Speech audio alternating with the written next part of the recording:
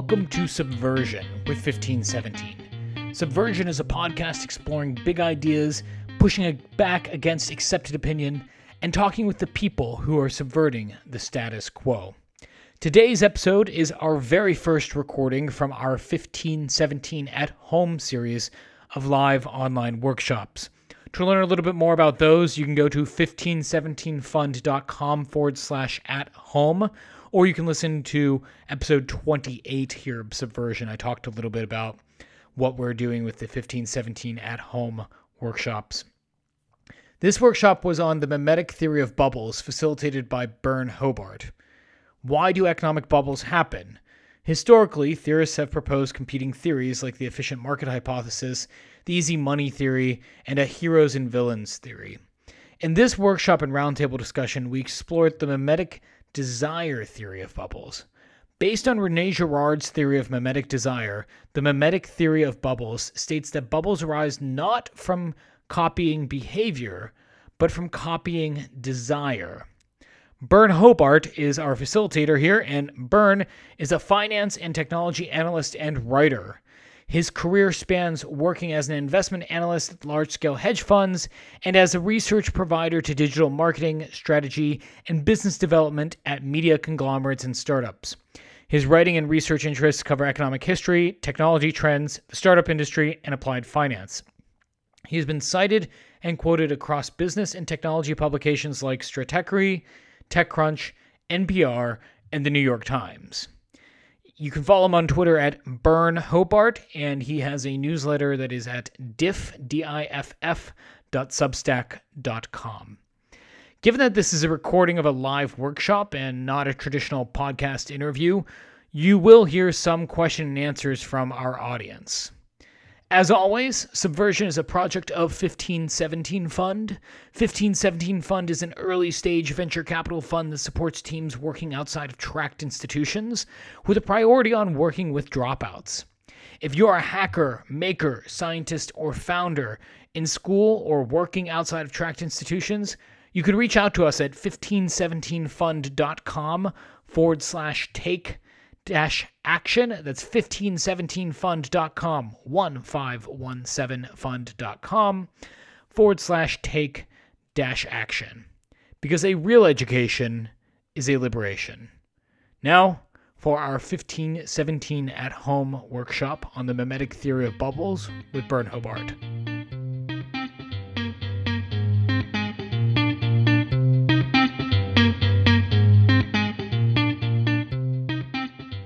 All right. Hey, everyone. Thank you all for being here. It's great to be here. I recognize a lot of you, although some of you do not look like your Twitter avatars, so shame on you. Usually on Twitter, you're all wearing masks. Anyway, so I'm here to talk a bit about bubbles and René Girard and how to think about financial bubbles from a Girardian perspective. So that naturally raises two questions. One, why care about René Girard? And then two, why obsess over financial bubbles? So Girard, I think, is a pretty fascinating figure, just an incredibly brilliant guy who had a framework for understanding desire. And he applied this framework in a lot of different contexts. So he has books that mostly focus on anthropology. He has books that mostly focus on literature. And he has books that focus entirely on religion.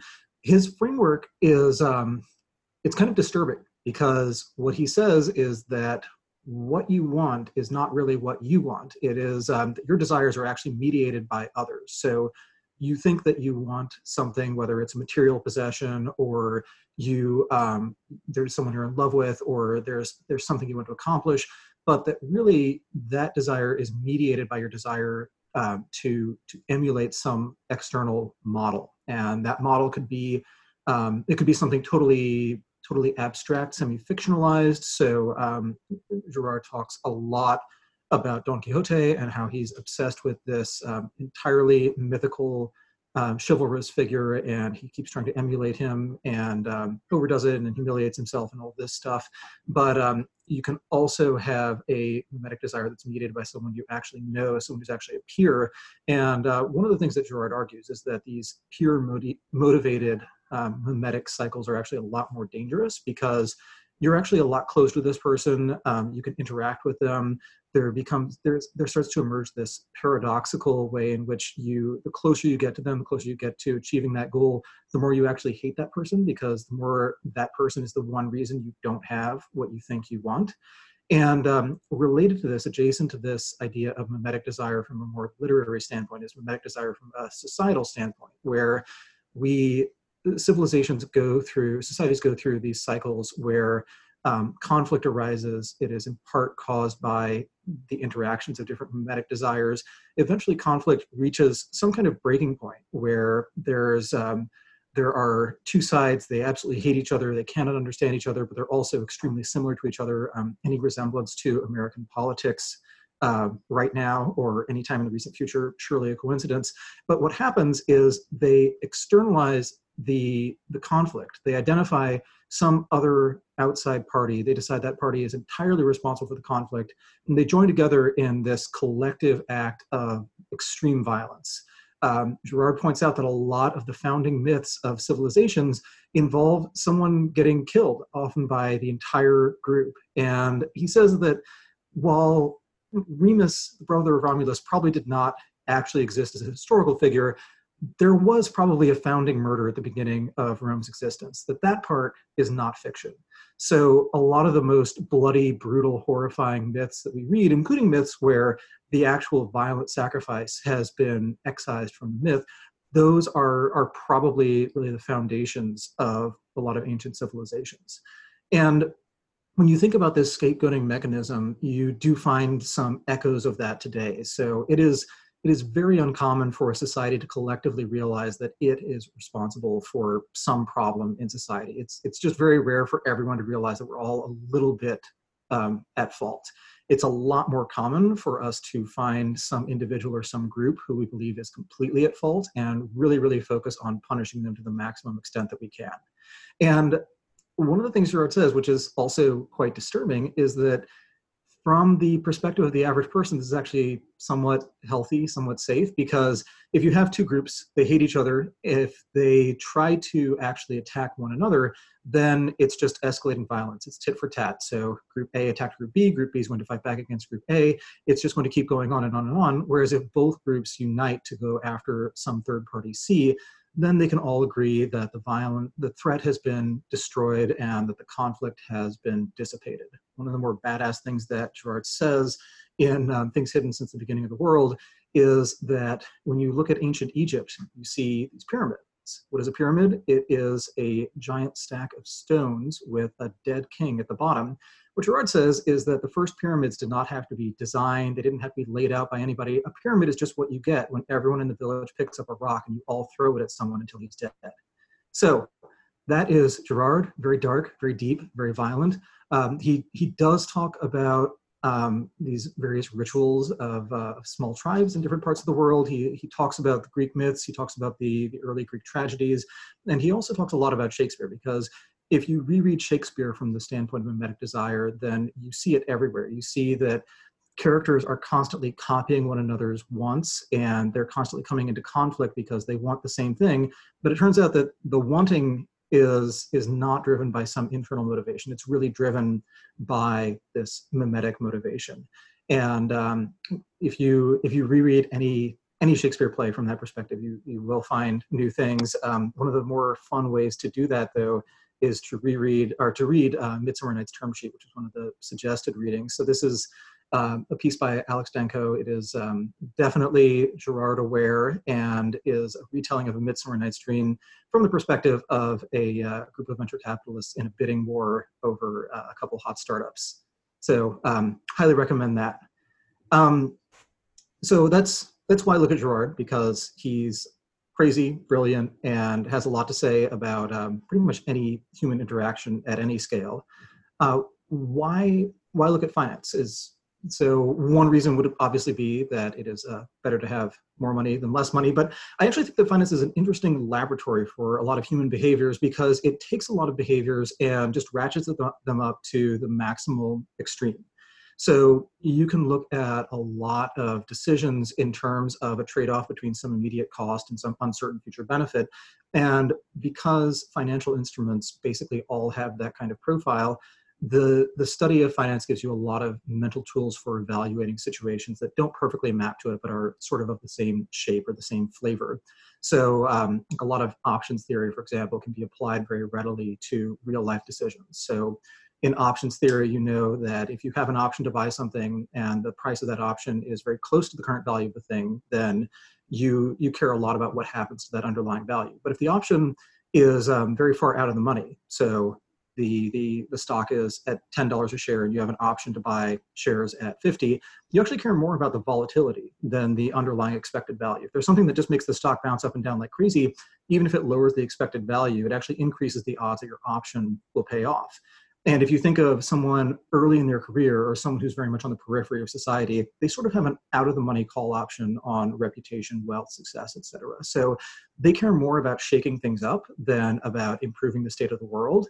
Whereas you can think of the profile, the payoff profile of someone who is really part of the establishment as essentially betting against options. So if you are, say, the president of a major university or a vice president of a major tech company or a major financial company, the best world for you is a world that the best future for you is a future that is exactly like the present, just with a little more compound interest. If you're at Harvard, you'd like a world where Harvard is slightly more prestigious, where the growth of the number of people who want to go into Harvard continues to exceed the number of people who get into Harvard, such that it gets more and more exclusive every year. If you are running a major bank, you'd like to live in a world where everyone wants to buy a house, they want to buy a large house, they want to pay their mortgage, and they don't want to do anything particularly crazy with their personal finances unless they're paying you an appropriate risk-adjusted return. So a lot of individuals have these career profiles and risk profiles that you can express through these financial metaphors. And when you look at a financial bubble, this is finance taken to its most extreme state, where it becomes totally recursive, self-referential, where a financial bubble, so normally an asset market, a market is a way to price assets based on reality. But bubble dynamics arise when the price of the asset and the change in the price of the asset actually becomes a factor in the perceived value of that asset. So you can look at cases like in the dot-com bubble, where the reason that so many small marginal dot-com companies were able to raise so much money was that companies like AOL and Yahoo were putting up just stellar growth rates. The reason AOL and Yahoo were growing so fast was that every time a startup would raise a bunch of money, it would need to advertise to people who were online. Almost all those people went to either AOL.com or Yahoo.com as their homepage. So every startup had to raise money and then immediately spend it on AOL. And that caused AOL to beat earnings. And that meant that more investors who were interested in early stage companies would look at these crazy cool dot-coms and try to invest in them. If you look at the subprime real estate bubble, kind of similar dynamic where, as it turned out, you would think that the creditworthiness of a borrower, a mortgage owner, or a mortgage borrower would be based on things like their job and whether or not they had a steady paycheck, et cetera. And those things did matter, but it turned out that as long as housing prices were going up, mortgage default rates were incredibly low because people just kept refinancing. So even if you lost your job, if your job paid you $50K a year, but your house had gone up $100K a year in value, then it was actually better to be unemployed in a rising real estate market than to be employed in a flat real estate market. But since mortgage availability was also a factor that determined whether or not housing prices went up, it created this recursive cycle where low default rates caused more investment in mortgage-backed securities. The mortgage-backed securities caused low default rates. And that continued until one part of the cycle broke down, and then the whole thing unwound quite catastrophically. There are a lot of theories of bubbles, and I'm sure a lot of us are adherents to one or more of them.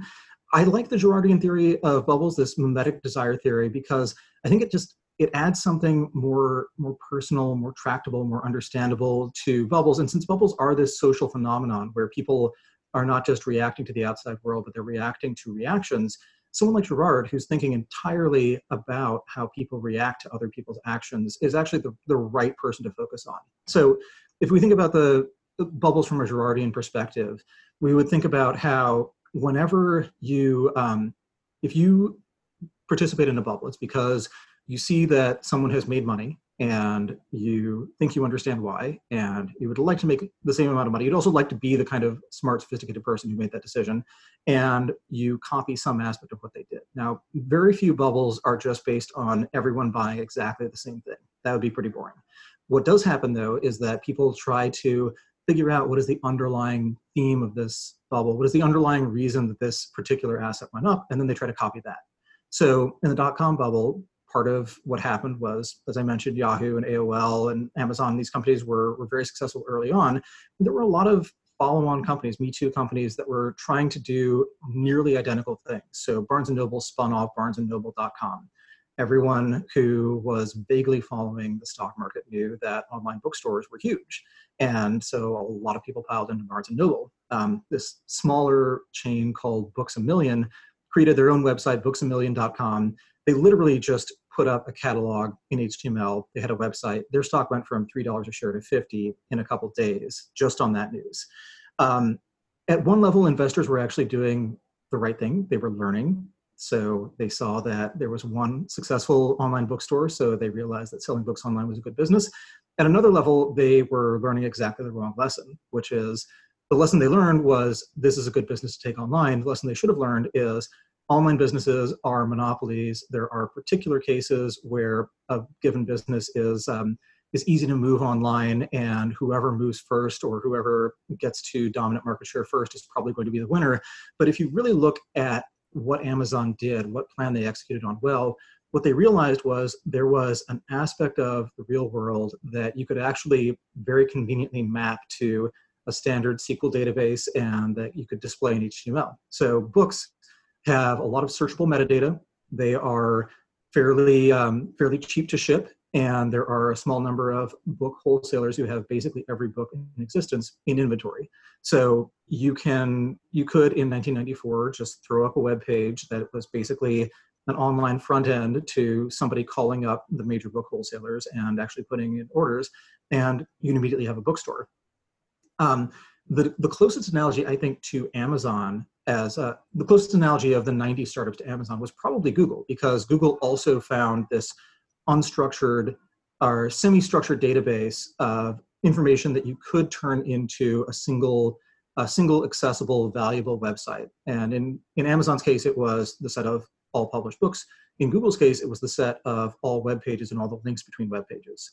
So Google, like Amazon, found this big, messy thing that could be converted into a single search bar and that could create value that they could capture, and they did it. So when you look at that from a Girardian perspective, what's kind of funny is that Google was not trying to emulate Amazon at all. They were almost diametrically opposite. So the origin story of Amazon was literally that Jeff Bezos was a guy working at a hedge fund. He knew the internet was trendy and growing, and he made a list of every way you could make money on the internet. Google was basically two guys procrastinating on their PhDs. So they were in a non-commercial job, and they were doing like the least commercial version of the non-commercial thing, where they're doing a job that you don't do for the money, and they're not even doing the job. So almost exactly opposite. They were not copying each other, except in some incredibly deep fundamental sense. And a lot of the people who've tried to copy these companies have totally failed, because they do copy this superficial, visible thing. They try to mimic Bezos, but more so. So they find some parts of Amazon that are somewhat hard to copy. Like, you can't copy realizing the internet was a big deal in 1994 because it's not 1994 anymore, but you can copy expanding really fast and losing tons of money. So that was the part that a lot of people managed to copy.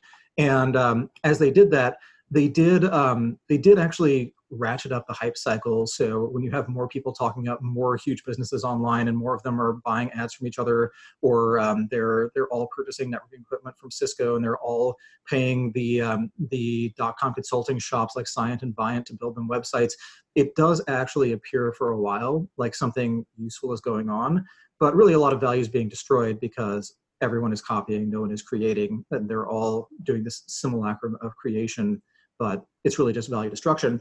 And then there's a really interesting narrative inversion, which is after the bubble ends, we try to figure out what happened, who's at fault, why did this happen to us? And we immediately switch into this scapegoating mode.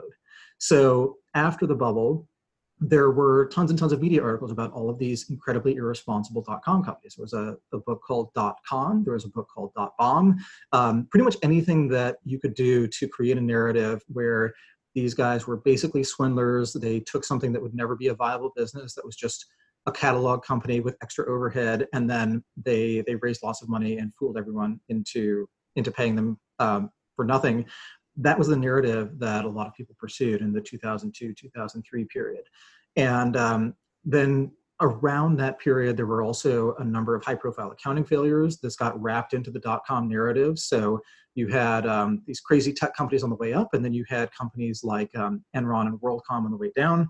Now, technically, Enron was an oil and gas company, but Enron did spin themselves as a dot-com, and part of their accounting fraud was from trying to shuffle around money that they made from investing in an early stage dot-com. So Enron sort of got tied into this, and you could plausibly put together a narrative where the entire bubble was the creation of this weird accounting stuff and this weird shell game chicanery, and there was nothing of value created. But where that gets really interesting as an inversion is that what was actually going on from the start of the bubble to the end was that at the beginning, the vast majority of people didn't know what the internet was, or didn't care, or they'd heard about it and they actively dismissed it. A tiny, tiny minority of people thought that it was truly significant. Those are the people who got involved early. Those are the people who were building companies like Netscape, Amazon, Yahoo. And at the peak of the bubble, it was basically the opposite. Everyone thought the internet was huge, transformative, important. Everyone thought that every company, every retailer would be moving online, that the internet would transform the way we do literally every part of business, transform every part of our lives. And then after the bubble, we decide that actually this collective mass delusion was the fault of a few people. So that is, I think, the main narrative arc that you can get out of the Girardian theory. You can look at other theories of bubbles, and a lot of them apply in some cases and apply less well in other cases. So there are some economic schools of thought that hold that all bubbles are created just from excess money supply. And at some point that becomes somewhat tautological, because what is excess money supply if not enough money to apply too high a price to every asset? So essentially, prices are like the value of assets in terms of dollars is too high if the value of dollars in terms of assets is too low. So that is one theory, but it is true that changes in the money supply do have a significant effect on asset prices. You can also apply fairly cynical theories of bubbles where every bubble is just purely fraudulent, where it's always taking advantage of the credulous, but that doesn't hold a lot of water, because at the peak of a lot of bubbles, there are a lot of true believers who lose a ton of money. Masa Son lost more money than anyone in human history during the collapse of the dot-com bubble, and maybe he'll do it again. If you look at 2007, 2008, the investment banks of the big four investment banks at the time, they actually failed in order of how high insider ownership was. So Bear Stearns had the most employee ownership, blew up first. Lehman Brothers was next, blew up next, and then Merrill and Goldman Sachs were at the other end of things. So with a lot of bubbles, it's really hard to argue that the cynics were totally responsible for this, because there are enough true believers involved that just does not apply. Another way of looking at bubbles, which is not so much an explanation of them, but is a really good description of them, is that economic bubbles can only exist when you have a fairly well-known upfront cost and an uncertain and perhaps unmeasurable long-term outcome. There are some cases where you have a lot of optimism about the future, but you don't have bubble-like behavior because there's just nowhere for a large amount of money to go. Whereas if you look at things like, so that's actually one distinction between the late 90s internet bubble and say the mid 2000s Web 2.0 early social boom. The dollar amounts involved early on were a lot lower because there was just so much equipment had gotten so cheap and it had gotten so affordable to build reasonable product and scale it up that there was just no way to write enormous checks. We didn't actually get the opportunity to write enormous checks until Google and Facebook, who were sort of early companies in that second wave of dot-coms, until they got big enough to start charging monopolistic prices for ads. So now we're back to the point where you actually can throw enough capital into a tech company to achieve some sort of bubbly dynamic. But at the time you you really couldn't. There just wasn't enough room for money to create an actual bubble. That actually is a useful thing to keep in mind from this Girardian perspective, because when you're trying to copy someone else, you actually have to put forth some kind of effort. Like there's no sense in which you can fully copy someone else who has a head start at whatever it is that they're doing because they've been doing it for long enough for you to notice and want to copy it. You can only do that at some upfront cost, and often a very high upfront cost. So it does actually fit into that narrative, the mimetic narrative, that you do have to put forward this large uncertain investment. But where that can lead to bubbly dynamics is that it's really hard to measure what the long-term outcome is from this upfront investment, and it's really, really easy to overshoot. So going back to the 90s bubble, there was a point at which eBay was an incredibly hot stock, and it turned out that eBay was, at least the auction side of eBay, was basically this one-time process of taking all of the antiques in every single attic in America, applying a market price to them, and getting them in the hands of collectors. It was also partly a process of a speculative bubble in Beanie Babies. But once that was over, eBay as an auction site was really not that meaningful a business. You can look at things like the Groupons and Living Socials as another case of a one-time bubble where there were a lot of financially stressed small businesses. A lot of them needed cash as quickly as possible. Groupon had worse, laxer credit underwriting standards than the typical bank. So if you really needed 20K fast, getting it from Groupon was a lot easier than getting it from Chase. So a lot of restaurants did that.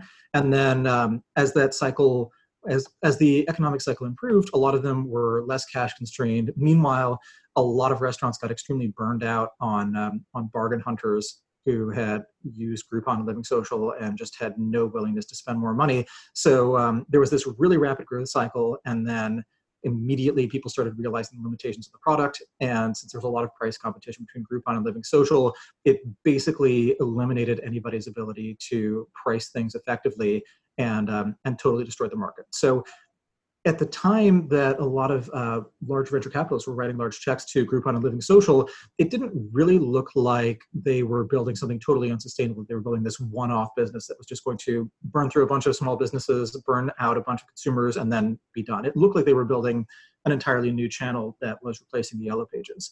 But they really weren't. However, they were really good at copying one another. There was a time at which Groupon and Living Social were using nearly identical ad copy. They were definitely using the same channels, so a ton of Facebook advertising, for example. And every time Groupon would come up with a new effective sales pitch, Living Social would immediately copy it, and vice versa. So even though it was actually a pretty good idea, especially at the time, it quickly, having two people implementing the same good idea, having each one raise capital on the basis of the other one is able to raise capital. So essentially, Living Social could raise capital on the basis of how big Groupon was. Groupon could raise capital on the basis of how high Living Social's valuation was relative to the revenue. And that just kept ratcheting up until they had enough money that they could each burn the other business down to the ground. I think that is perhaps a little bit of a tangent from the original topic, but Girard is a master of tangents, and he always keeps looping back to this same dynamic where pretty much any social phenomenon you can look at, it ultimately comes down to people being very bad at coming up with their own desires, people inferring desires from other people's behavior, and eventually converging on, everyone eventually converges on being the same fake persona that is entirely derived from perceptions of others. So with that, I think that's been about 30 minutes. So I will open things up to questions. If anyone is interested, there are a lot of case studies. I wrote up several of the case studies in the paper, and would be happy to go through any more. And otherwise, I will open it up for general questions. I guess I should work through this queue too.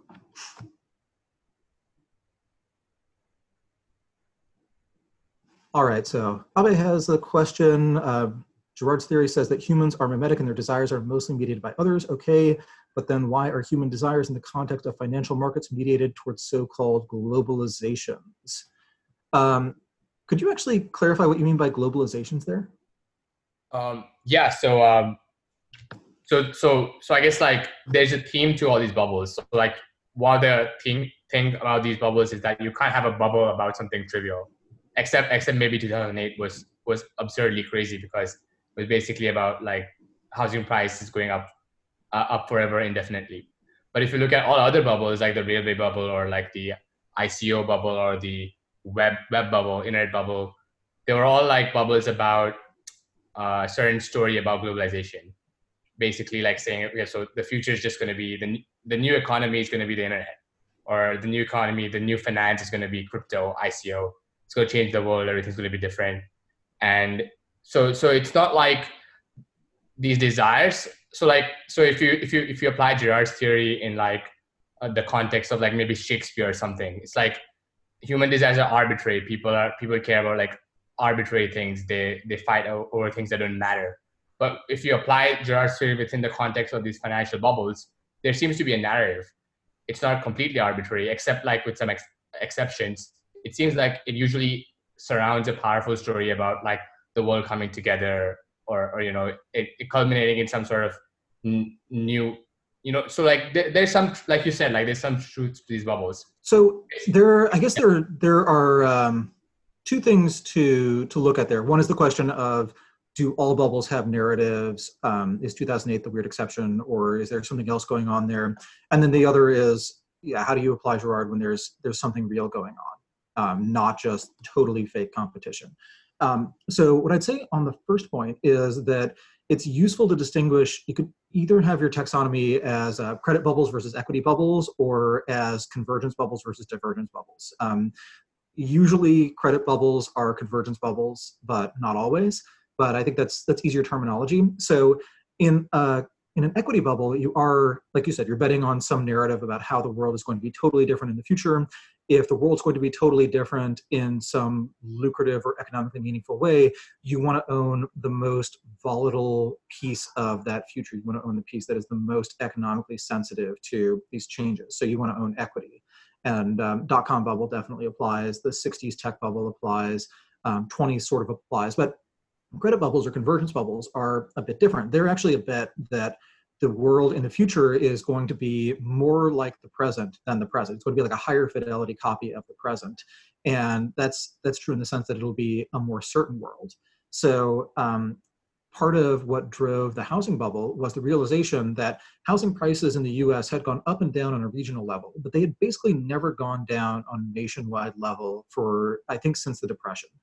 And there were a lot of theories as to why that was, but what happened, and what often happens in a convergence bubble, is that the variable becomes driven by the model of the variable. So the fact that people concluded that housing prices never go down on a nationwide basis meant that if you bought a diversified portfolio of mortgages that had mortgages in every part of the country, then there was zero chance that all of them would go down at once. But of course, if people are thinking like that and that is causing them to invest more in mortgages, then the marginal additional mortgage is provided by one of these very diversified sliced up portfolios. And if the availability of mortgages drives the prices of the underlying houses, then the price of the house and thus the collateral of the loan is actually driven by that narrative. So as long as everyone believes in the narrative, it works out. As soon as people stop believing in the narrative at any level, it stops working. And then you can actually synthesize both of these arguments into the legibility argument. So every economic bubble seems to trend in this direction of increasing legibility. And this is in the James C. Scott seeing like a state sense, where governments have always wanted to impose legibility. They want everyone to have a first name, a last name, a fixed address, and ideally some number on file that connects them to everything the government wants to know or needs to know about them. And that's useful for the purpose of taxing people. It's useful for the purpose of conscripting people. And you can think of taxation and conscription as just broad terms for either getting access to the value of the economic outputs that someone produces, or getting access to their economic inputs. If you look at bubbles, whether they are convergence bubbles or divergence bubbles, they do create this informational dividend, this legibility dividend. So one of the very early bubbles was the bubble in global trade and shipping during the colonial period. So the South Sea Bubble, for example, was part of this early 18th century. And one of the results of the dramatic increase in economic value that was carried by ships was solving the longitude problem. So we literally added another axis to the coordinate grid of the world just to make more money. The British Parliament just put together a giant reward for it because they were making enough money from trade that they figured it would pay for itself.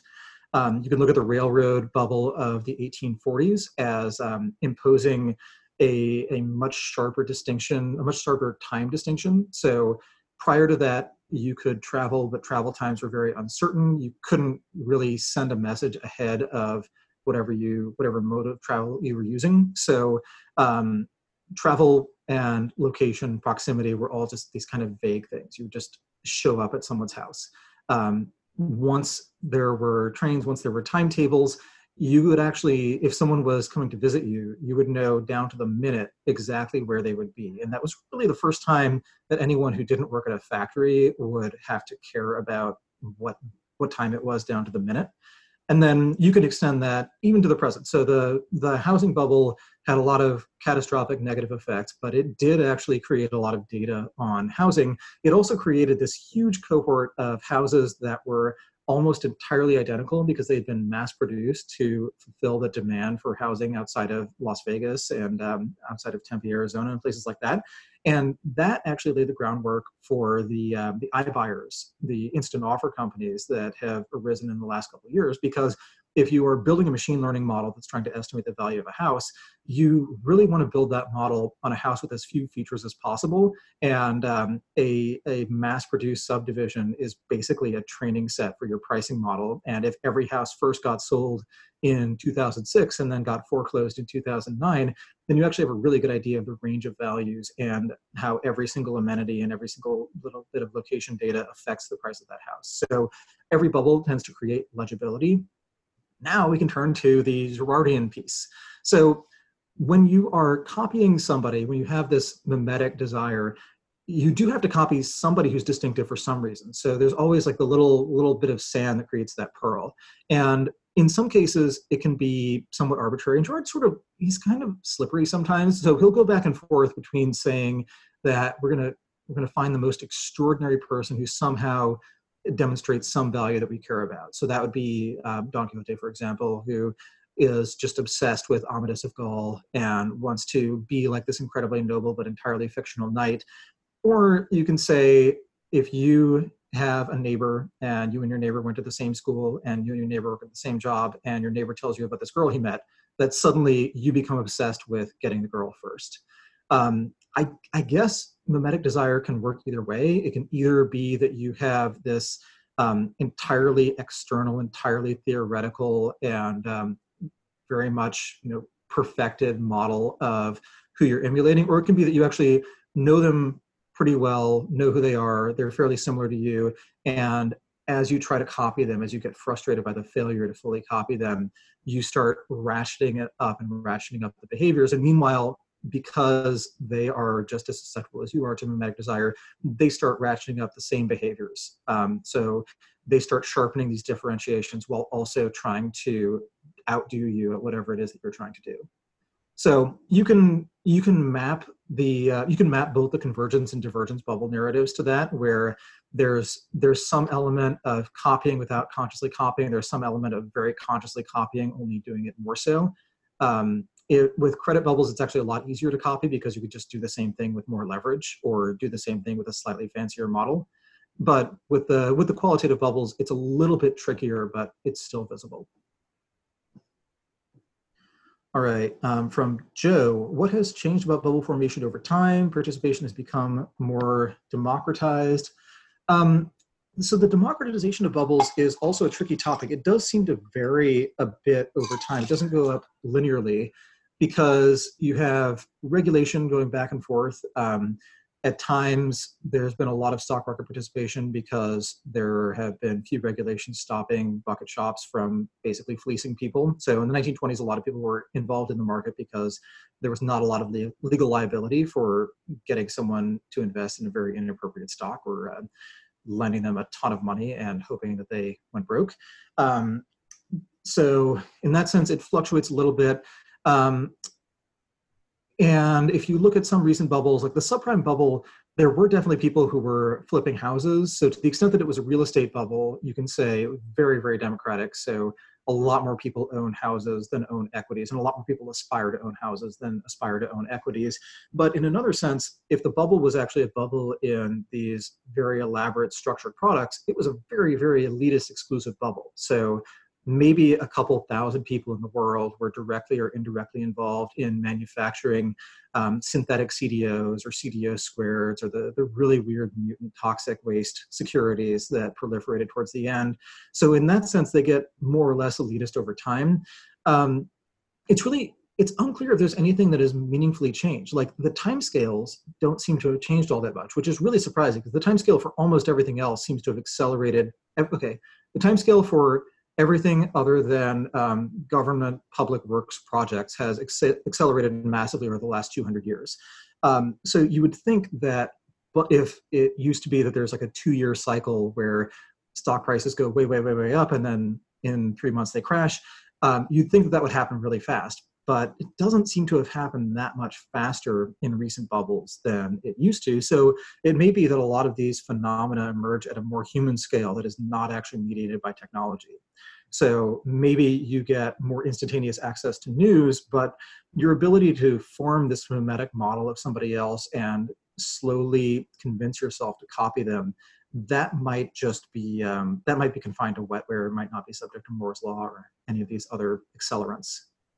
So I don't know if anything has actually changed, or perhaps nothing will ever change about financial bubbles, because once you've developed some science of solving bubbles, you have probably found some way to precipitate another bubble.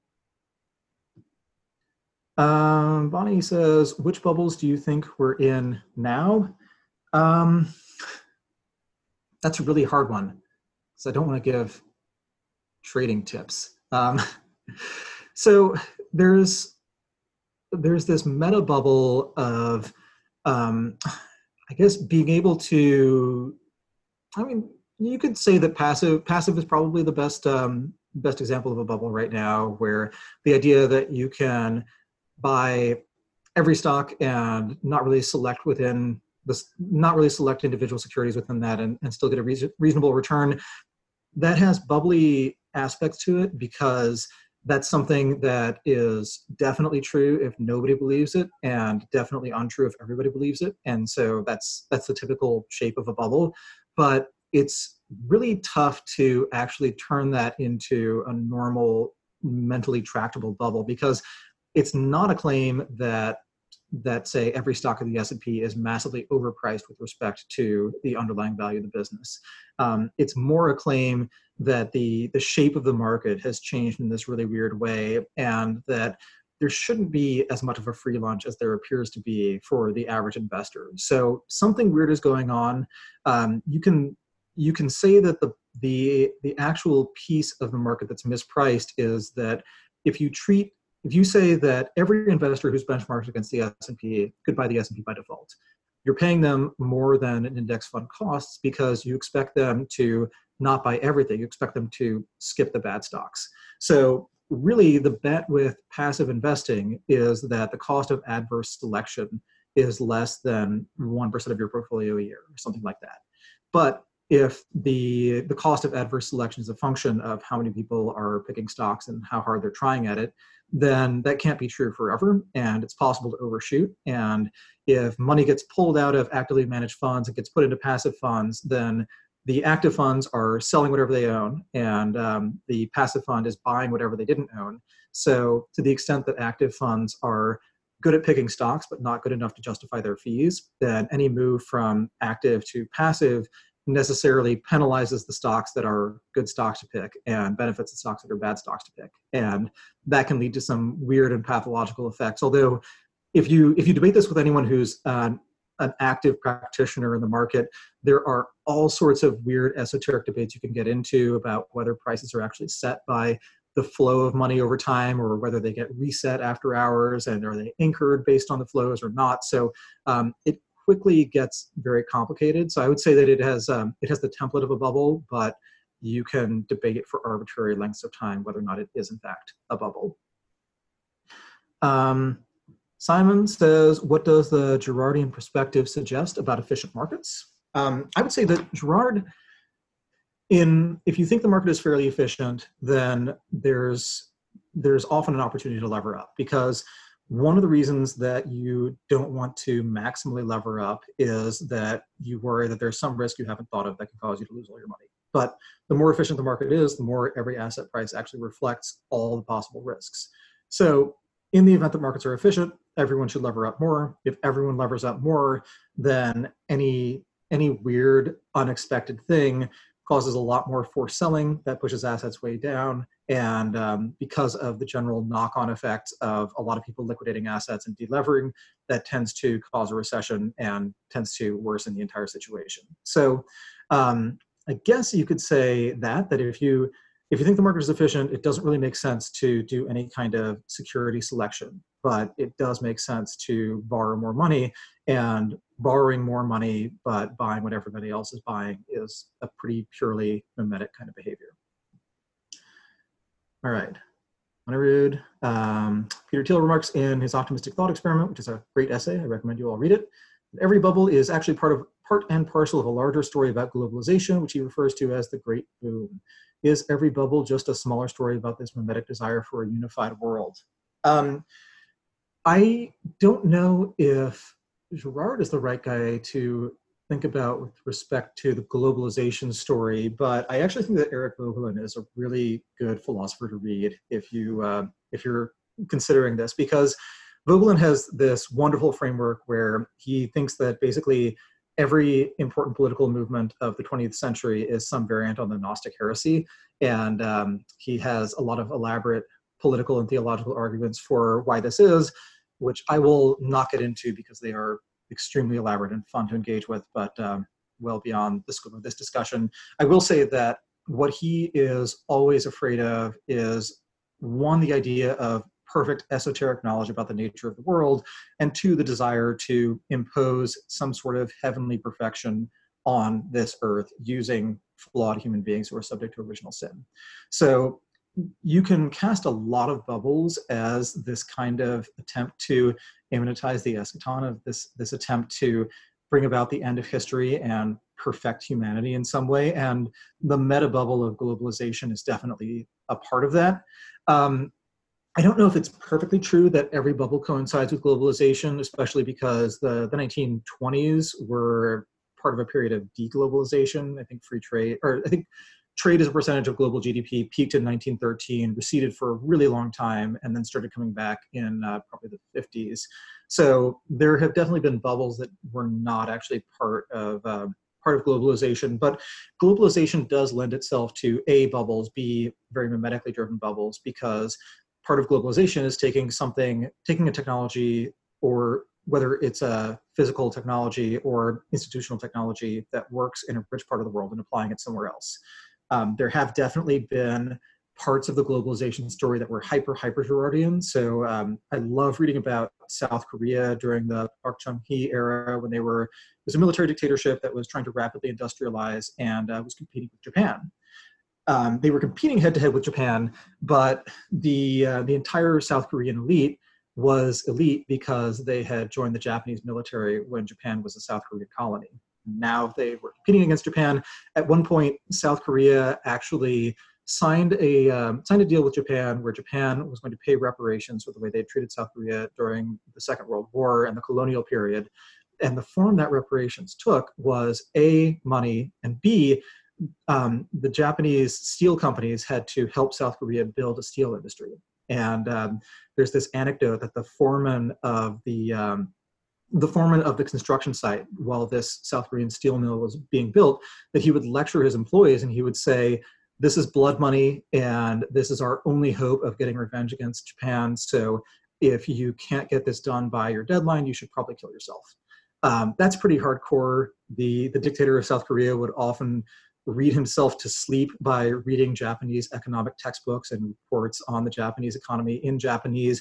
But South Korea was basically following the industrialization path that Japan followed just a decade later. So extremely mimetic desire, somewhat driven by admiration, somewhat driven by just raw hatred.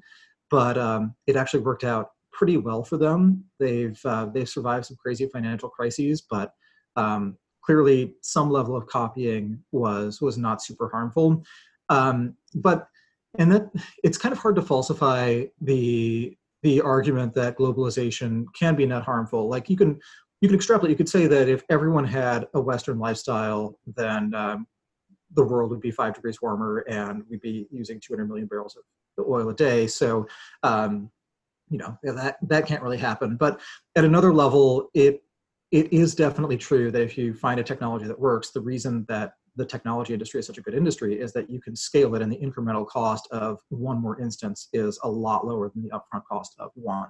So there's this tension between globalization and technology, where at one level, technology and globalization are complements, in the sense that if there are PCs being used in every computer or in every country instead of just being used in the United States, that Microsoft has a bigger market and Facebook has a bigger market and Google has a bigger market. But in another sense, globalization and technology are substitutes, in that if there are two ways to put money to work and risk it, one way you can at least measure the standard deviation of the outcomes, and another way you have no idea, you were sampling from an unknown distribution. People may have a preference for the known distribution, known standard deviation, so they may opt for investing in globalization and betting on globalization rather than technology. Is this Q&A approach working for everyone, or is there a preference for something else, by the way? I think it would be nice if there was more back and forth. That's true. Okay. Like if people could ask follow-up questions, that sort of thing. All right. I don't read any follow-up to the globalization question.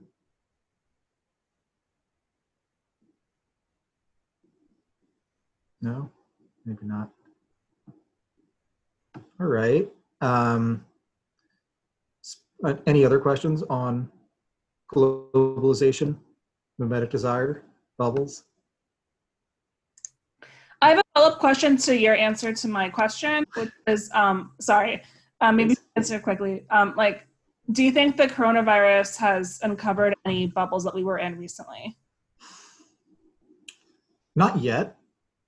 So Warren Buffett has the classic line that you don't know who's been swimming naked until the tide goes out. And it is true that a lot of frauds and a lot of shoddily constructed deals do get exposed when the market crashes for unrelated reasons. Like I mentioned, Enron, WorldCom, those companies all fell apart after the dot-com bubble collapsed, even though their fraud was not quite directly related. So I would say we'll probably know more in the next couple of months about what bubbles we were in then. If you look in detail at exchange traded funds and factor performance and things during the last couple of weeks, you can see some evidence that a lot of quantitative strategies they went from outperforming a bit over the last few years to massively underperforming in the last few weeks. So that could be evidence of a bubble. It could be evidence that these quant strategies are actually, they just have a risk profile where you usually make good returns and sometimes you make really bad returns. So maybe this is what everyone was expecting.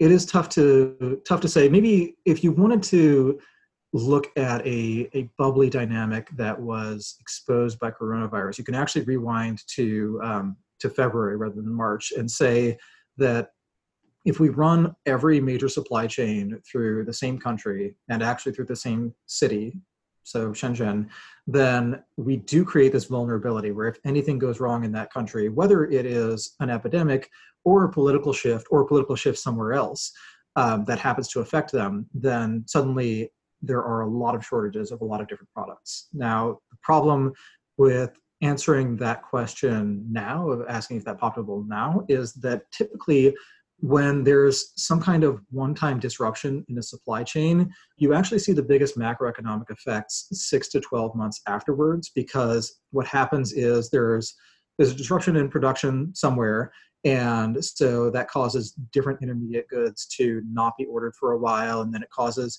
some of them to be over-ordered, so the factory catches up. It causes some suppliers down the chain to go bankrupt, but what what can sometimes happen is that it's not those suppliers, but their suppliers who get in financial trouble. So right now, most of the world's auto industry is shut down.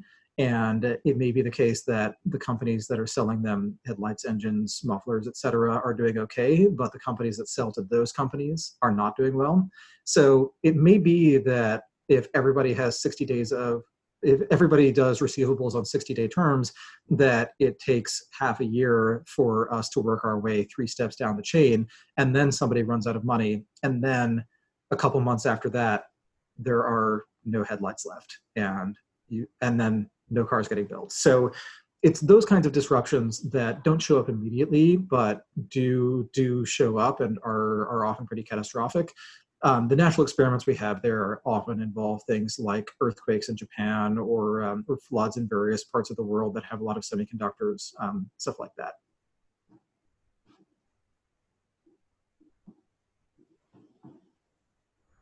All right. Spencer asks, how do you distinguish between mimetically inspired copycat behavior and rational copycat behavior, i.e. copying Amazon is probably just in general a good strategy, or in the case of a gold rush situation where there is free wealth in a sense? So that is either a hard question or the hard question, because you may not be able, if Gerard is right, you can't really tell when you are deliberately copying versus just learning best practices. Like you don't actually know, and you're not really supposed to be able to know unless you think very deeply about it. I would say that the trouble with copying directly is that you're always copying later, you're copying after it's been proven out. So you can't actually copy directly, because by the time you've heard about it, you're copying something different. You don't know if you're copying mistakes or if you're copying the correct decision. You don't know if there were 50 companies that did something similar and one of them worked out by random chance, and that's the one that you happen to be emulating, and the actual lesson is something like get lucky or have rich parents or whatever. You don't really know. So what I would say is that you know that you're doing rational copycat behavior if you realize several years after the fact that you were in fact doing what Jeff Bezos would have done if he was at your age and in your position.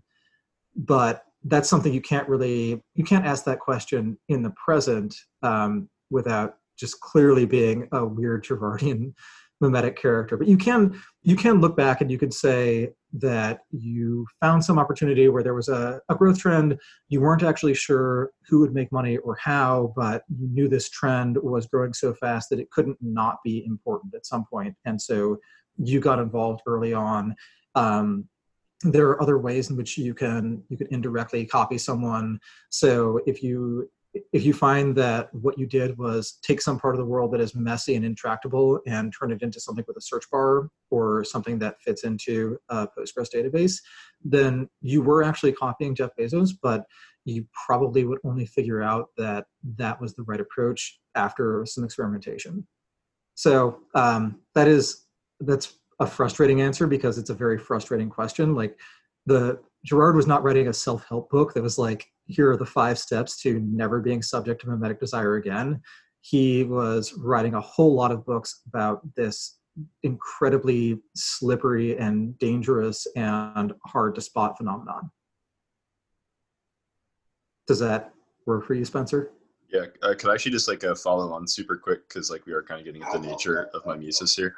Is how do you kind of contextualize that within Robin Hanson's concept of signaling theory, things like that?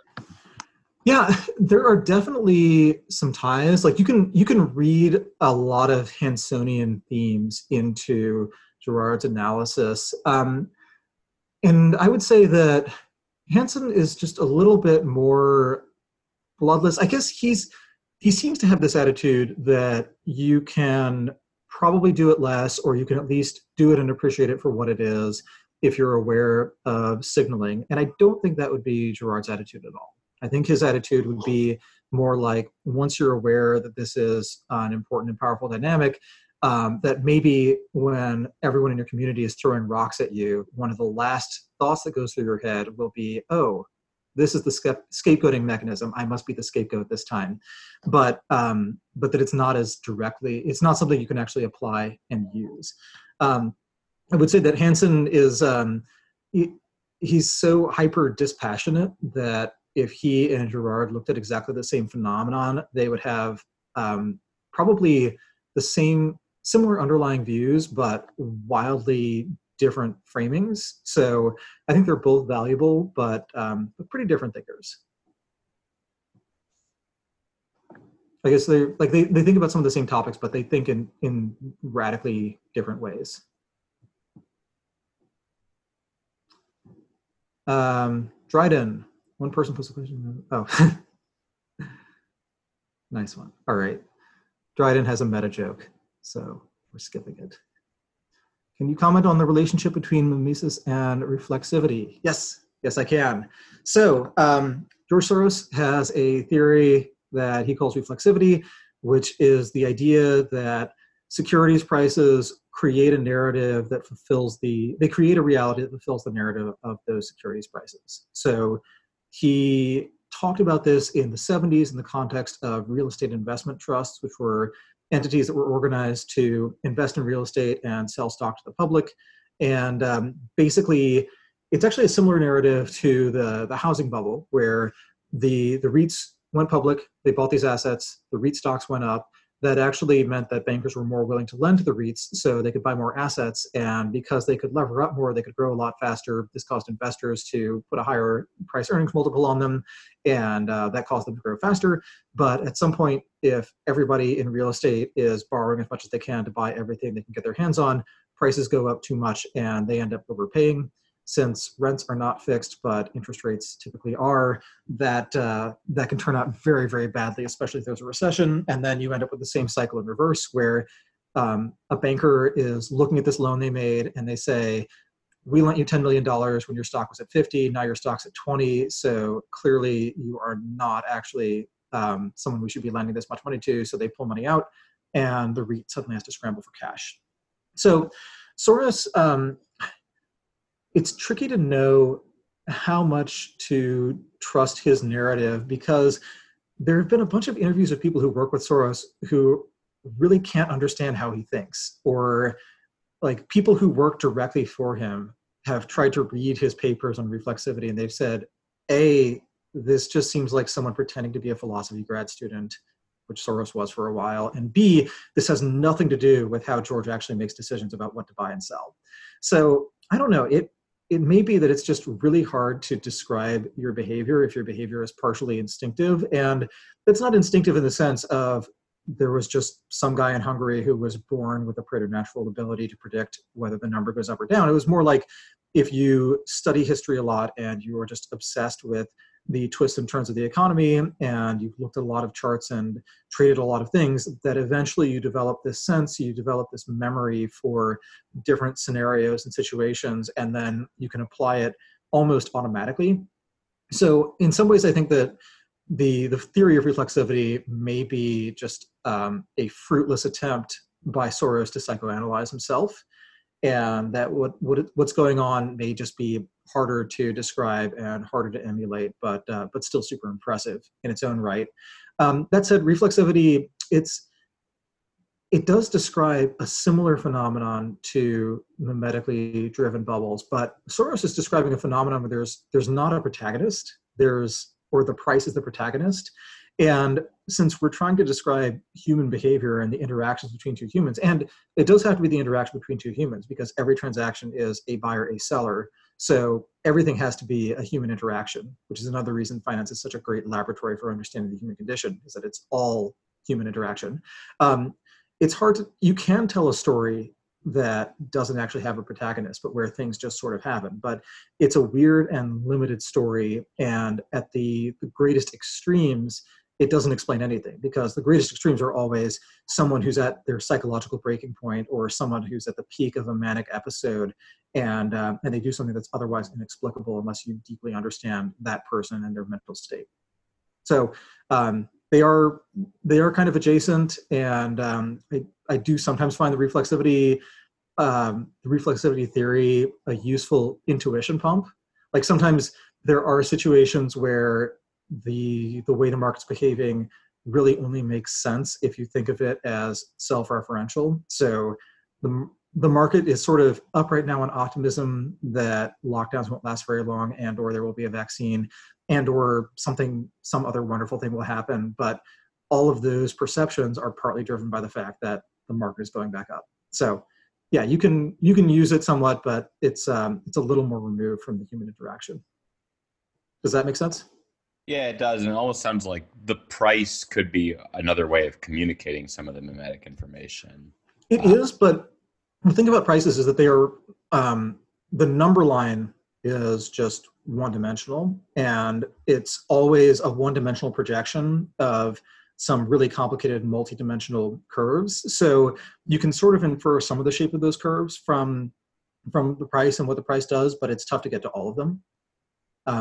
I was on a call earlier today debating oil prices and the oil futures strip, and whether the June oil futures represent a bet on what the price of oil will be in June, or whether they actually represent the cost of putting a bunch of oil onto a tanker and putting that tanker somewhere until June and then emptying it and selling it. So often if you have two things that can affect one price, then any given price movement is it's overdetermined. Right. Cool. All right. Parker asks, what would you say to a critic arguing that attributing bubbles to mimetic desires is an oversimplified cause fallacy? With the ICO bubble, betting on others to speculate the price up could be rational, as opposed to betting because you were jealous of others' success. I felt like the popular narrative on Twitter and media outlets was, we're in a bubble here. I thought the ICO bubble was actually one of the ICO creation itself is this really pure mimetic behavior. And Satoshi is a really interesting model because we don't know anything about him except what he did. So we can maybe infer personality traits, but we don't know how socially steganographic he was in terms of disguising what kind of person he really was. We just know that he wrote a white paper and he put together some source code and he started mining and he bootstrapped this thing into existence. And then every other project has been white paper, maybe source code, and you start mining and bootstrap something into existence. So in that sense, it was hyper mimetic. It's just the one thing you couldn't copy about Satoshi was being this totally anonymous first genius. And if you just tried to publish an anonymous white paper outlining a new cryptocurrency, that would be extremely boring at this point, unless you have some really cool new ideas. But it's going from 1 to n, even if n is very big, is different from going from 0 to 1. So in that sense, it was pretty mimetic. In another sense, like, yeah, a lot of people did talk about how it looked like a bubble. There's the question of who's the marginal commentator and who is the marginal price setter, and if these people are in, and the extent to which the day traders are really in on it or not. Like, do they understand that they're speculating on something totally valueless? Do they think they're actually contributing to new technology products? Are they maybe telling themselves they think they're contributing to new technology products because they don't want to admit to themselves they're actually speculating on purely meaningless noise? That's a very hard one to parse. I would say that the vast majority of ICO projects were clearly totally bogus, and the vast majority of people betting on coins outside of maybe 5 really did deserve to lose a lot of money. But the mimetic part, like, definitely a lot of the bull case for a lot of these coins was, if this only reaches 1% of the value of Bitcoin, it's going up 100x. And that happened a couple times. It happened a lot of times, actually. And then it stopped happening. But because one of the natural laws of finance is that time-weighted returns look better than dollar-weighted returns, because everyone invests at the worst possible moment, because the worst possible moment is the moment at which everyone invests. So just pretty much by definition, the average return over time is going to look better than the average return of the average investor, because they set prices by having bad timing. I don't know if that truly addresses your question. Like, I would say the mimetic theory of bubbles is not the only theory that explains a bubble, and it's not the only one that I use when I'm trying to understand a bubble or if something is a bubble. But it's a useful one, and it's one where there's a lot of literature, a lot of backstory, and a lot of explanations that are not purely tied to finance, which is actually really convenient. Where if you have, it's basically increasing your sample size artificially, so you have a little more confidence that this is a real phenomenon and not just something you invented that backtests well with the data you have. Could I actually ask a little follow up on that? I know it's not my question, so I don't want to be rude, but kind of going back to the earlier question that I asked, I'm curious how you would contextualize the ICO bubble within like a gold rush phenomenon versus like maybe Ethereum, which was actually pretty mimetic in the sense that it took Bitcoin and tried to be like a very utopian Bitcoin. And I also do want to acknowledge that like Vitalik is awesome and he's like a genius, and not trying to like disparage Vitalik by suggesting that Ethereum was like mimetic and not reasonable. Or like, how would you think about that? Yeah, so Ethereum is a really interesting one because it was a really early, it was, as far as I know, the first project that was clearly based on Bitcoin, based on the underlying concept of a cryptocurrency, but also doing enough new things that it did seem to represent something new and different. So I don't want to call that purely mimetic. It was clearly more than that. In terms of comparing it to a gold rush, that gets really tricky. Like, it's not, with a gold rush, you can say that there's some area, and we expect that this fairly high risk but high reward activity is going to be higher reward and slightly lower risk in this area. You can sort of analogize that to different areas of technology, but it usually doesn't work very well because often people are, you have more of a technological dowsing rod where you're actually able to find real opportunities, and there's a correlation between being able to execute on opportunities and being sensitive to what is or is not a real opportunity. So I'm very reluctant to use that analogy because I think it somewhat distorts what's going on. And actual gold rushes are their own interesting phenomenon. Thanks. I didn't have any follow-up questions. I didn't mean to say that it was oversimplification of the cause, since there's a ton of other causes that are valuable. I just haven't read about financial bubbles. And another point on Ethereum, it's kind of interesting how it just it was the technology that enabled other people to quickly be mimetic and spin up new bubbles through the sales actually going on top of Ethereum. So it's actually mimetic. Yeah, that's true. Like, when I first looked at Ethereum, I didn't really understand why it should have a valuation. Like, I could see why it was a valuable technology, but it looked a lot closer to Linux than to Bitcoin, where you're like, this is really valuable, but it's not like owning a piece of it means owning a piece of the value that's created, which is much more true with Bitcoin. And then it turned out that for a while, Ethereum was able to capture a lot of value because of the ERC20 mechanism, where basically money had to flow into Ethereum to flow into these ICOs. And as long as the flow was sufficiently high relative to the stock of speculative demand in Ethereum, then it consistently pushed up the price. So that, I don't know, it's weird that there was a technology that happened to enable a lot of mimetic desire. On the other hand, if you want a quick laboratory in mimetic desire, think really hard to yourself about how you actually feel every time you check Instagram, and about why that is, and maybe you'll find another technology that strongly promotes mimetic behavior. Let's see.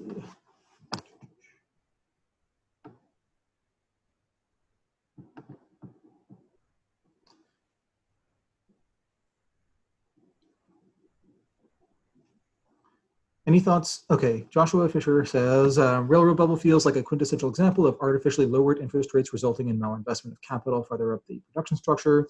The returns are still higher. Any thoughts on the Austrian explanation of bubbles versus the Girardian explanation? So I presume this is about the 1840s British railway bubble. Is that accurate, Josh? Yeah, correct. The one that you referenced in the paper. Great. Yeah. So as far as I know, those interest rates were not really, I don't think they were low as a result of any kind of central banking shenanigans or anything. I think Britain was pretty close to a gold standard at the time and did not actually have a very flexible money supply. Anyone who's more familiar with the history of inflation and gold buggery, et cetera, feel free to chime in if I'm wrong there. But I think the money supply was pretty constant and the economy was fairly volatile. But it is true that like in general, if there's an excess supply of money, the money has to go somewhere. It's typically going to go to higher risk assets. Often those assets can't as easily absorb money as other assets can, so you get more exaggerated changes in prices. But there was a whole different narrative about the railroads and why they were such a big deal. And a lot of that narrative turned out to be totally wrong. But ultimately, the railroads actually turned into a pretty decent investment. Like they radically underperformed expectations. And expectations were that you could earn 3% on your money lending it to the government. You could earn 4% on your money lending it to mid-sized businesses, or you could earn 10% investing in a railroad. It turned out you couldn't really earn 10%, but railroad investors did earn mid-single-digit returns. They had underestimated the cost of building a railroad. They way overestimated the initial revenues. But one thing that was not actually in their models was long-term economic growth. And if you have 2% growth, that's a 2% addition to your return. So that can take your return from equivalent government bonds to better than you can get in any other asset class at the time. Just to chime in here real quick, since you were mentioning the gold standard and all of that stuff in the UK at the time, they were on the gold standard. It was a fairly fixed monetary supply, but the UK had extraordinarily high savings rates and had quite a bit of capital as a result. So there was money flowing into railroads. There was also a lot of money flowing from the UK to the US at that point in time. JP Morgan's father actually got his fortune by introducing, wealthy Brits to Americans who were looking to set up factories and railroads and so on in the U.S. Thank you, Sean. I knew someone would know this. I knew it. Yeah, so that's useful context because, I guess from sort of the Austrian economics cultural tendency would be to think relatively highly of high savings rates versus low savings rates, but high savings rates they do represent an increase in the money supply that's going to financial assets. So they can lead to bubbles. Like if you look at any of the East Asian economies, but especially China, extremely high savings rates, and there's just not a lot of places for that money to go. So they end up with lots of different bubbles. And one of my theories on China is that they sort of mistranslated the argument that money should be a means of exchange, a unit of account, and a store of value, because they actually have different things for each of those purposes. So they have a kind of money you can use within China, a kind of money that you can use that's exchangeable with other currencies, and then they have empty apartments as their store of value. So very weird system there. Right. Next. Oh. I should look into the Leo Strauss addressing Vogelin's points. That sounds fun. If the mimetic effect were true, it seems that every buying of a financial asset by an investor should lead to an exuberant rise in its share price. Does the theory offer any criterion for explaining why some speculations lead to bubbles and why others do not? Yeah, so in a lot of cases, asset prices are just going to bounce around because at any given moment, there's either a surplus of buyers or a surplus of sellers, or there may be someone who is interested in buying but not quite at the current price, so they will wait a little bit and buy at a slightly better price. Where you start to see more contagious mimetic effects, more bubbly effects, is when the price action starts to reinforce the narrative and when people start actually altering their behavior based on the price changes. So in a lot of cases, these price changes are sufficiently random that there's no point at which you look at a chart and you see a narrative, or there's no point at which you look at a list of the best performing funds or the new entrants to the Forbes 400 and start putting together some sense that there's some specific phenomenon going on. But at some point, typically if there's something real that is actually creating wealth and making some people fortunes, you will start to put together some view of what the pattern is, what the underlying phenomenon is, and then you'll start to if you're sufficiently victimized by mimetic desire, you'll start to try to copy the people who have already succeeded at this.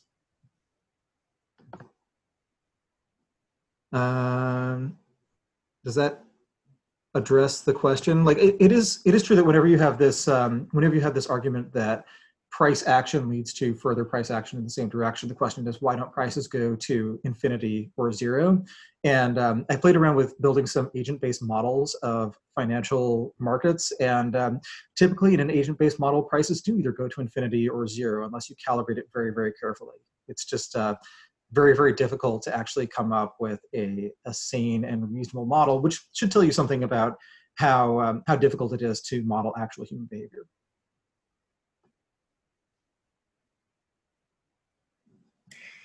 Yeah, I think that it kind of got at the root of my question there was really, so why some and not others? Like it seems like the model lacks some explanatory power around that initial kind of tendency in that direction of mimetic desire. So you kind of in your explanation said like more and more people kind of pile on, and then it's this snowball effect. But why does that initiate in some cases of speculation and not in others?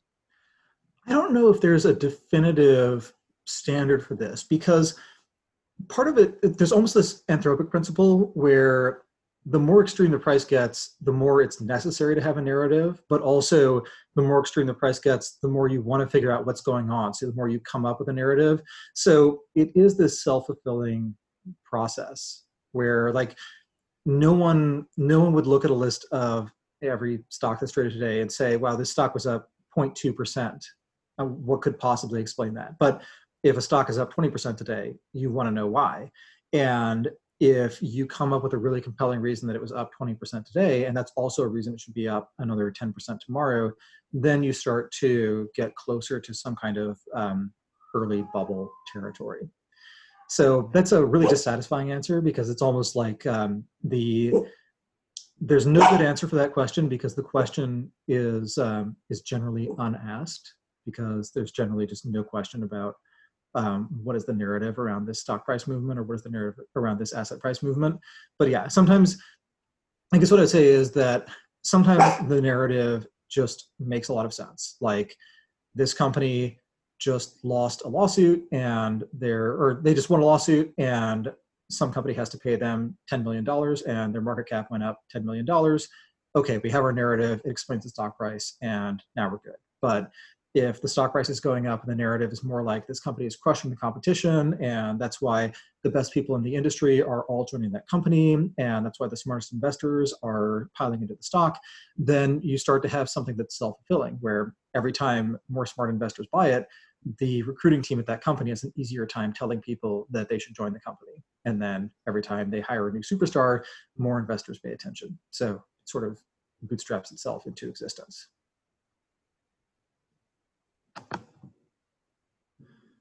Dryden and Charlie, so this is a Charlie question. How do you think about using Girard's philosophy when timing the pop?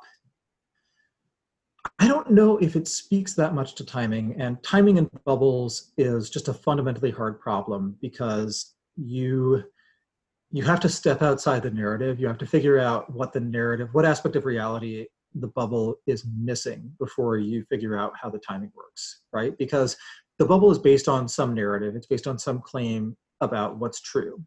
And as long as you're just evaluating that claim on its own merits, it's tough to disprove it, because if it were disprovable, you wouldn't have a bubble. It's only if the claim is hard to prove or if it's very superficially easy to demonstrate. So with the dot-com bubble, it was just hard to prove. You can't prove definitively that the internet is not going to change the world. With the housing bubble, it was very easy to prove statistically that investing in a hyper-diversified portfolio of mortgages, even subprime mortgages, was a really good deal. If you ran the backtest over the previous 50 years, you actually got great results. So what you have to do is figure out what is the underlying mechanism that causes this to appear to be true, and then could something break that mechanism? So there was some interesting work done around in the housing bubble. There was interesting work done around trying to time the impact of different employment shocks. So if GM shuts down a factory, what is the effect on mortgage default rates, and how does that percolate through the market? And then looking at the flow of money into mortgage-backed securities was another one. So if you thought that what was really going on was the flow of money into mortgage-backed securities was the fundamental driver of housing price appreciation, then you could say, if we figure out where that money is coming from, whether it's indirectly from China running a giant trade surplus or from Middle Eastern sovereign wealth funds that are also running giant trade surpluses and also recycling the money into dollars. If you can figure that out, then you can figure out if that slows down. And then you end up with these sort of, bird flaps and swings in Paraguay kind of investment theses where you say oil just dropped and therefore mortgage-backed securities prices are going to collapse. So you always end up sounding like a crazy conspiracy theorist if you've actually figured out what's going on in the bubble, and then you end up ideally vindicated. But the sample size of people actually doing that and doing it well and timing it right is just vanishingly small, in part because the more you're thinking like a conspiracy theorist, the more likely you are to actually start believing in crazy conspiracies. So you start out thinking that it's actually money flows and the Saudi Public Investment Fund, and pretty soon you're talking about the Illuminati. It's a very fine line. There are a lot of incredibly smart investors who read Zero Hedge and take it very seriously and own more guns than you would like to think about. Well, we're at 9:30 Eastern Time, 6:30 Pacific Time. This has been, Bern, you've been talking for an hour and a half straight. So I want to thank everyone for turning out tonight. I don't know if you have any additional time to answer what's left in the queue, but that's totally up to you, Bern. But I would thank everyone for showing up this evening. I'll leave this room up and running if anyone wants to sit around and have a conversation with each other, with Bern. Bern, I'm not going to volunteer you to stick around. But I'll see those of you who would like to attend our workshop with Samo Berja in 2 weeks, and you'll receive a very similar calendar invite to that one as you received to this one. Please do respond to it. Let me know if you're able to come or not. If you're unable to come, please volunteer someone that you think would enjoy it in your stead. But thank you, Bern, and thank you everyone for turning out this evening. All right, thank you all. I will stick around for a bit just to go through the last few questions. So you're welcome to leave or you're welcome to stay. And thank you all for coming, and thank you all for the wonderful questions. I had a great time. And now we'll proceed. So next up, are busts also driven by mimetic desire, or is it primarily deleveraging? The deleveraging process seems to be a part of the process of a bust, but not actually the main driver, because the deleveraging, there are a lot of ways to think about it. I like to think of it as a short squeeze in dollars, where if everybody owes dollars, they're all short dollars. And if at any point the value of the dollar starts rising with respect to other assets, which is another way of talking about a market crash, then everyone who gets caught short has to buy dollars by selling literally everything they can. And that process can quickly feed on itself. But that's almost more of a description of the mechanics of why when people stop believing in the .com narrative, the Dow goes down too. So why is it that someone who no longer thinks that Yahoo is the next great media company, why does that belief cause Alcoa stock to drop by a third? That is deleveraging, probably. Like, often deleveraging coincides with recessions. It's tough to determine causation because you have to figure out who is correctly marking down their loans, who's correctly calling in their loans, who's responding to the imminent calling in of a loan somewhere else. So the causation gets very, very tangled in a financialized economy, but that's, I think, roughly what's going on. Does that work for you, Joe? But so you don't think mimetic desire is really associated with bust at all, just the setup? Like, for instance, you could, like, it's sort of odd that one entire investor class believes something very strongly, and then sort of very quickly they don't, all at once. Is that mimetic thing as well, or what's going on there? I don't think the loss of belief is as much a mimetic phenomenon as the creation of belief. Like, I think it's part of the mimetic cycle, or part of the scapegoating cycle, is that you get really, really hyped up, you reach this emotional peak, things start to go crazy, and then you find somebody to blame, and you just release all of that tension by murdering that person, or metaphorically murdering them by hating them a lot. I just don't see the same kind of mimetic dynamic, because it's not like anyone says my aspiration in life is to be the first person to run out of a burning building. But in finance, that's what everyone wants to be. Once you realize the building's on fire, you at least want to be the second person out. You don't want to be the last. So it's I guess it's not mimetic because there's not an aspiration. It's more driven by fear. And the Girardian mimetic stuff, it's very emotionally complicated, but there's definitely this nominally positive component to it. I'll add just a thought on that. What about trend followers, though, who in many ways are consciously following?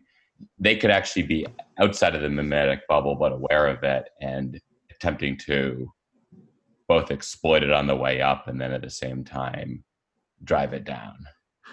Yeah, so and then once they see something that's going to challenge that mimetic bubble, they're going to reverse. It's tough to say, because like at one level you could have this almost behavioralist view that is just, if you were doing things that other people do and it's because other people are doing it, then that's necessarily mimetic. But you can also have this deeper view of, if you explicitly say I'm following trends, not because I think that the people who create those trends are smart, but because I think that statistically trends tend to persist, then maybe that's something different. Maybe it can be mimetic at the level of, you are doing what the commodities corporation people did in the 70s. So, and like the reason we know that trend following works is that a lot of smart people made a lot of money doing it back then. But I guess you might have, like, people can independently come up with that or figure that out. I don't know though. It seems like it's enough part of the, it's enough of a thing that's in the water that you can't really come up with it on your own. Like, between Jesse Livermore and the Commodities Corporation guys and the turtle traders and the documentary trader, and Soros, there are enough people who talk about trend following that it is, at some level, the kernel of that idea comes from somebody else. That said, it's not as if every trend follower is consciously trying to be one of those famous trend followers. So I don't know. That's really tricky, because like at a very literal level, it is perfectly mimetic behavior. And then at the psychological level, it's much less mimetic than getting obsessed with Warren Buffett and trying to buy other value stocks that Buffett wouldn't touch. Mm-hmm. Great. Bonnie asks, what's your advice for how to avoid mimetic desire and find who you truly are and what you want to do, and also find original insights? That question is above my pay grade, so I will tell you Girard's approximate advice, which is convert to Christianity and be a devout Christian. If you want to read, so if you read this Girardian theory of, we all find this one victim who we blame for everything wrong with our world, and then we all get together and kill him together, it sounds like he got inspired by the Gospels. And the Gospel story ends with the Romans being told by the mob, this is the specific guy you want to kill, and they kill him. So in that sense, it sounds like it is this Girardian story, but then it turns out that in the book I See Satan Fall Like Lightning, Girard talks about how it is actually the one story that totally refutes that narrative. So I would recommend diving into that. But other than that, I guess being conscious of mimetic desire is a start, but it's kind of like if you hear the phrase existence is suffering or some variant on that, you're not immediately a Buddhist and you're certainly not immediately enlightened, but it is a start. And if you meditate on that and think about that and imagine all the permutations of that, then over a very long time period, you might achieve some Buddhist form of enlightenment. Although as a non-Buddhist who's also not enlightened, I can't tell you that for sure. But it's probably that kind of thing is much more of a process than something on which you can give actual advice.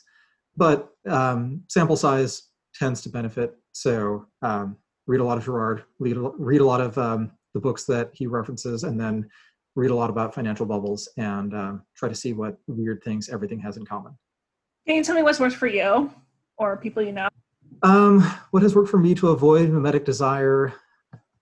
I don't know if I can really accurately claim that I've avoided it. So I don't know. Like I guess there are definitely people who I consider myself in direct competition with, and I try to figure out what they're doing and do it better. But if that's conscious, maybe it's not truly mimetic. Like I'm not trying to write money stuff. I'm trying to write something that is as popular as money stuff. So in that sense, not quite mimetic. On the other hand, Girard would probably say that if you have a really good narrative for why what you're doing does not constitute mimetic desire, but is identical to what someone who's totally enthralled with mimetic desire would do, that probably you're in the middle of it. So I don't know, other than just pursue your interests to a depth that makes other people think that you're being ridiculous and laugh at you. At least that means that you know you're not doing things to be popular. And since there's probably some correlation between externally perceived popularity and the susceptibility for mimetic desire, then that's probably at least a way to slow it down. Also, Bonnie, Thiel noted that a lot of the best founders in Silicon Valley were autistic or not that great with social cues. So don't be very social, I guess. Although I think some of that claim may be due to sample bias, which when you're looking at something with a power law distribution, you actually do care about the n=1 cases. But I have a particular theory on Zuckerberg, who's clearly somewhat on the spectrum and also clearly was a very good guy to write the first check to, which is that when he would engage in normal social interaction, because he's on the spectrum, he has to do it very consciously. He's just not a natural conversationalist. If you watch early interviews with Zuckerberg, it's pretty excruciating. But what that meant was that he was mentally translating his social interactions into a list of instructions. So he was basically halfway to socializing in PHP already. So he actually had a head start when social interaction moved online ahead of everyone else. So there's a sort of hidden advantage there. I wrote a piece about that a while ago, and then I actually realized that a Yukio Mishima quote pretty much summarized the entire thing for me much more succinctly, but I'll drop a link to that into the Zoom group chat.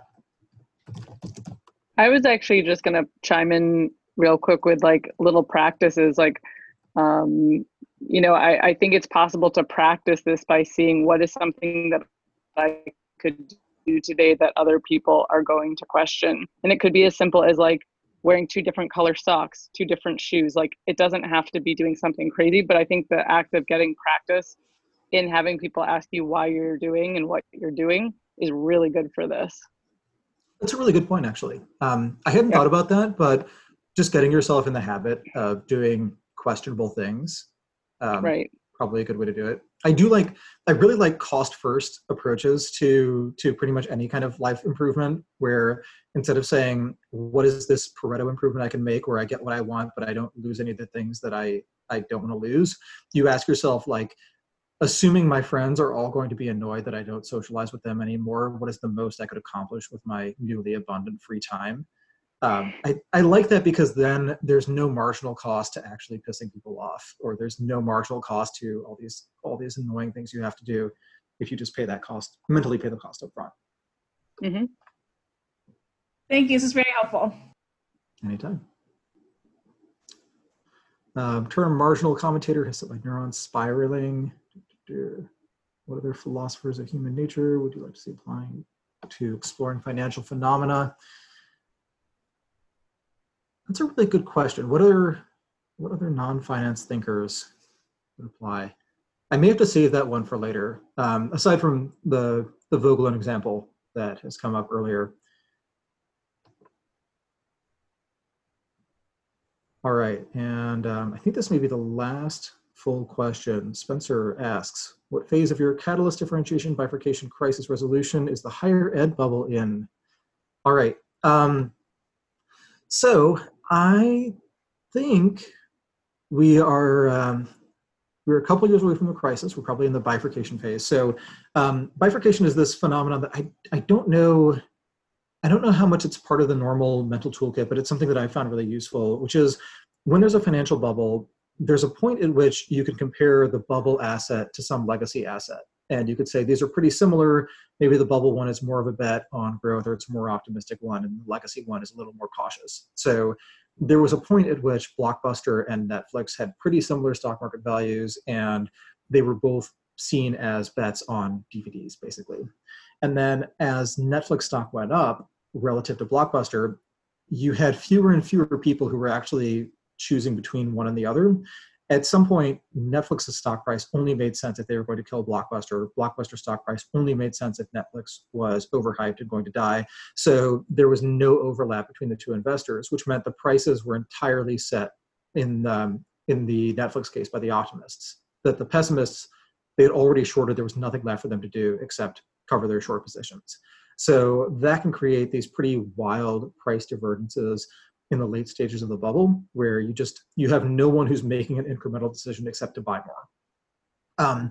With higher education, it looks like the elite schools, weirdly, nothing seems really capable of killing them, but there's a whole slew of less well-known schools that the thing that'll hurt them a lot is partially that next year, I'm not really sure how many people want to pay $50K a year for Zoom.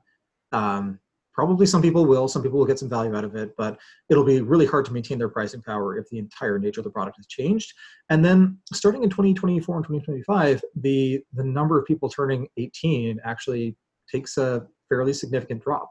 So that's a point at which a lot of these schools will be scrambling for every student who they can find who remotely fits their criteria. Some of them won't be able to find enough of those students, and they'll start shutting down. It's really hard to shut down a school because you have a freshman class. If you don't accept a freshman class, then you just have this class of sort of academic orphans who are kind of drifting through a school that is dying before their eyes. So the schools can unwind pretty quickly if they have a hard time getting enough freshmen.